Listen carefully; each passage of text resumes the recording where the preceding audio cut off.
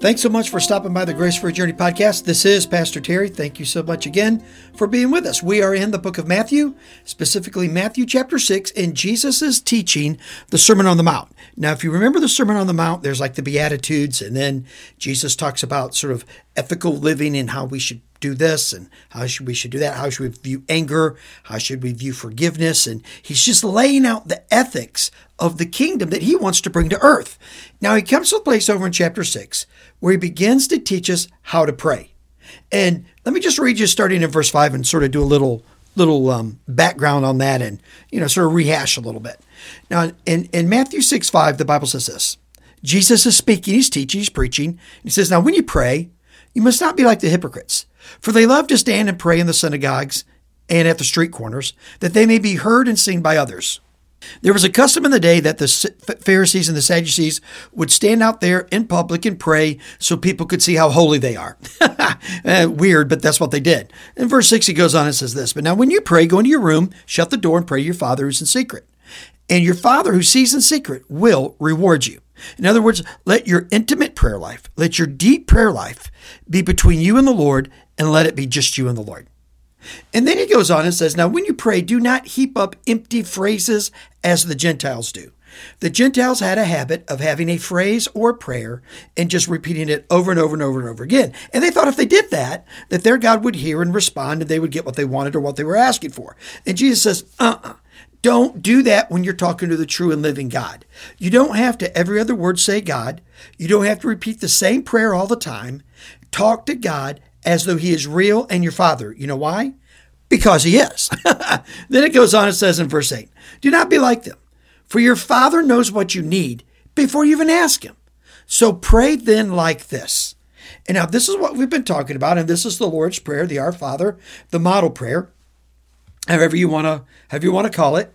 And here it is. It says, Our Father who art in heaven, hallowed be your name. Your kingdom come, your will be done, on earth as it is in heaven. Give us this day our daily bread, and forgive us of our debts, as we forgive those, as we have forgiven our debtors. And lead us not into temptation, but deliver us from evil. Now, in some translations, it goes on and it says, for thine is the kingdom and the power and the glory forever. Amen. And in some translations, rather than debts and debtors, it's trespasses. And then we'll talk about that when we get to it. Really, the words are pretty interchangeable. It's whatever you're used to.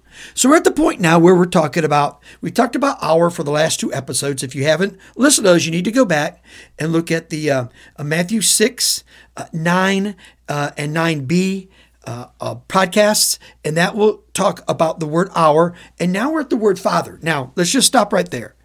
Probably this episode, we're only going to be able to sort through all the cultural anger and angst and opposition to using a gender-specific word like father.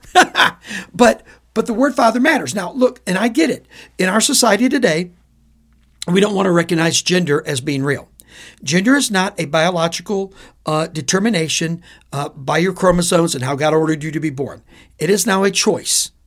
But in many people's mind, you could be a male, a female, or something in the middle, or perhaps a third or fourth class. We don't even know that yet. Whatever you feel, quote unquote, is what you can be. The second thing, because of the devaluing of gender, we don't really know what a father does. Now, Jesus lived in a time that was patriarchal. The dads ruled and led their families with authority and with certainty. And it was celebrated to be that way. Now I know what some of you are thinking right now. Oh, that's right. It was just this huge misogynistic culture. It was, they hated women. They hated kids. Not true. Jesus himself, who gave this prayer, who used the word Father, did more to ennoble and advance women than anybody before him had ever done. And here's 2 specific instances for it. In the book of Luke, you have 2 stories in the book of Luke about 2 different women that Jesus ennobled and empowered in amazing ways. One was a woman caught in the act of adultery, and they were getting ready to stone her. Jesus shows up and says, look, this woman was caught in the act of adultery, but And then he begins to write in the sand. And what he began to, because there was a lot of people around, they had rocks that were ready to kill her. But what he wrote in the sand, no theologian really knows. I mean, we guess. The one I like the best is the theologian that said, oh yeah, I know what he did. He wrote down the names of all the people in that circle getting ready to kill her who had actually been with that woman. And so anyways, so after he wrote in the sand, whatever he wrote in the sand, everybody took off. Now, Jesus looked at her and said, look, where are your accusers? They're not here anymore.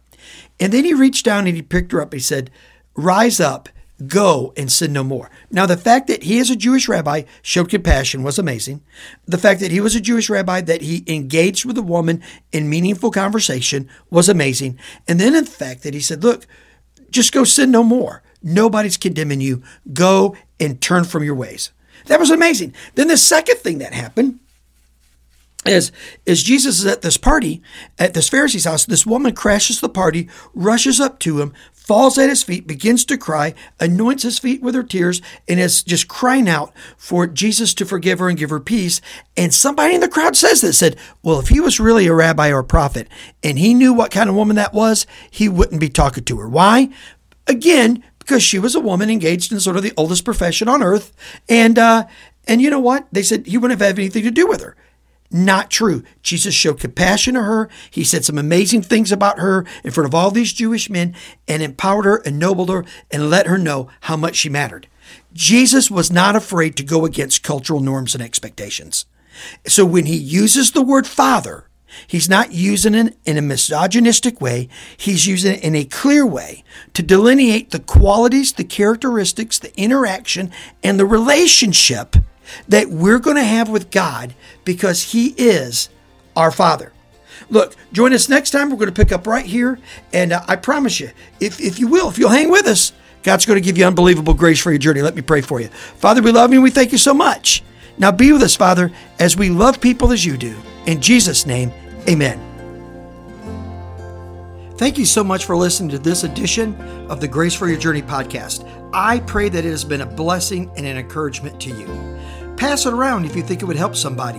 And we look forward to you dropping by again for another episode of the Grace for Your Journey podcast.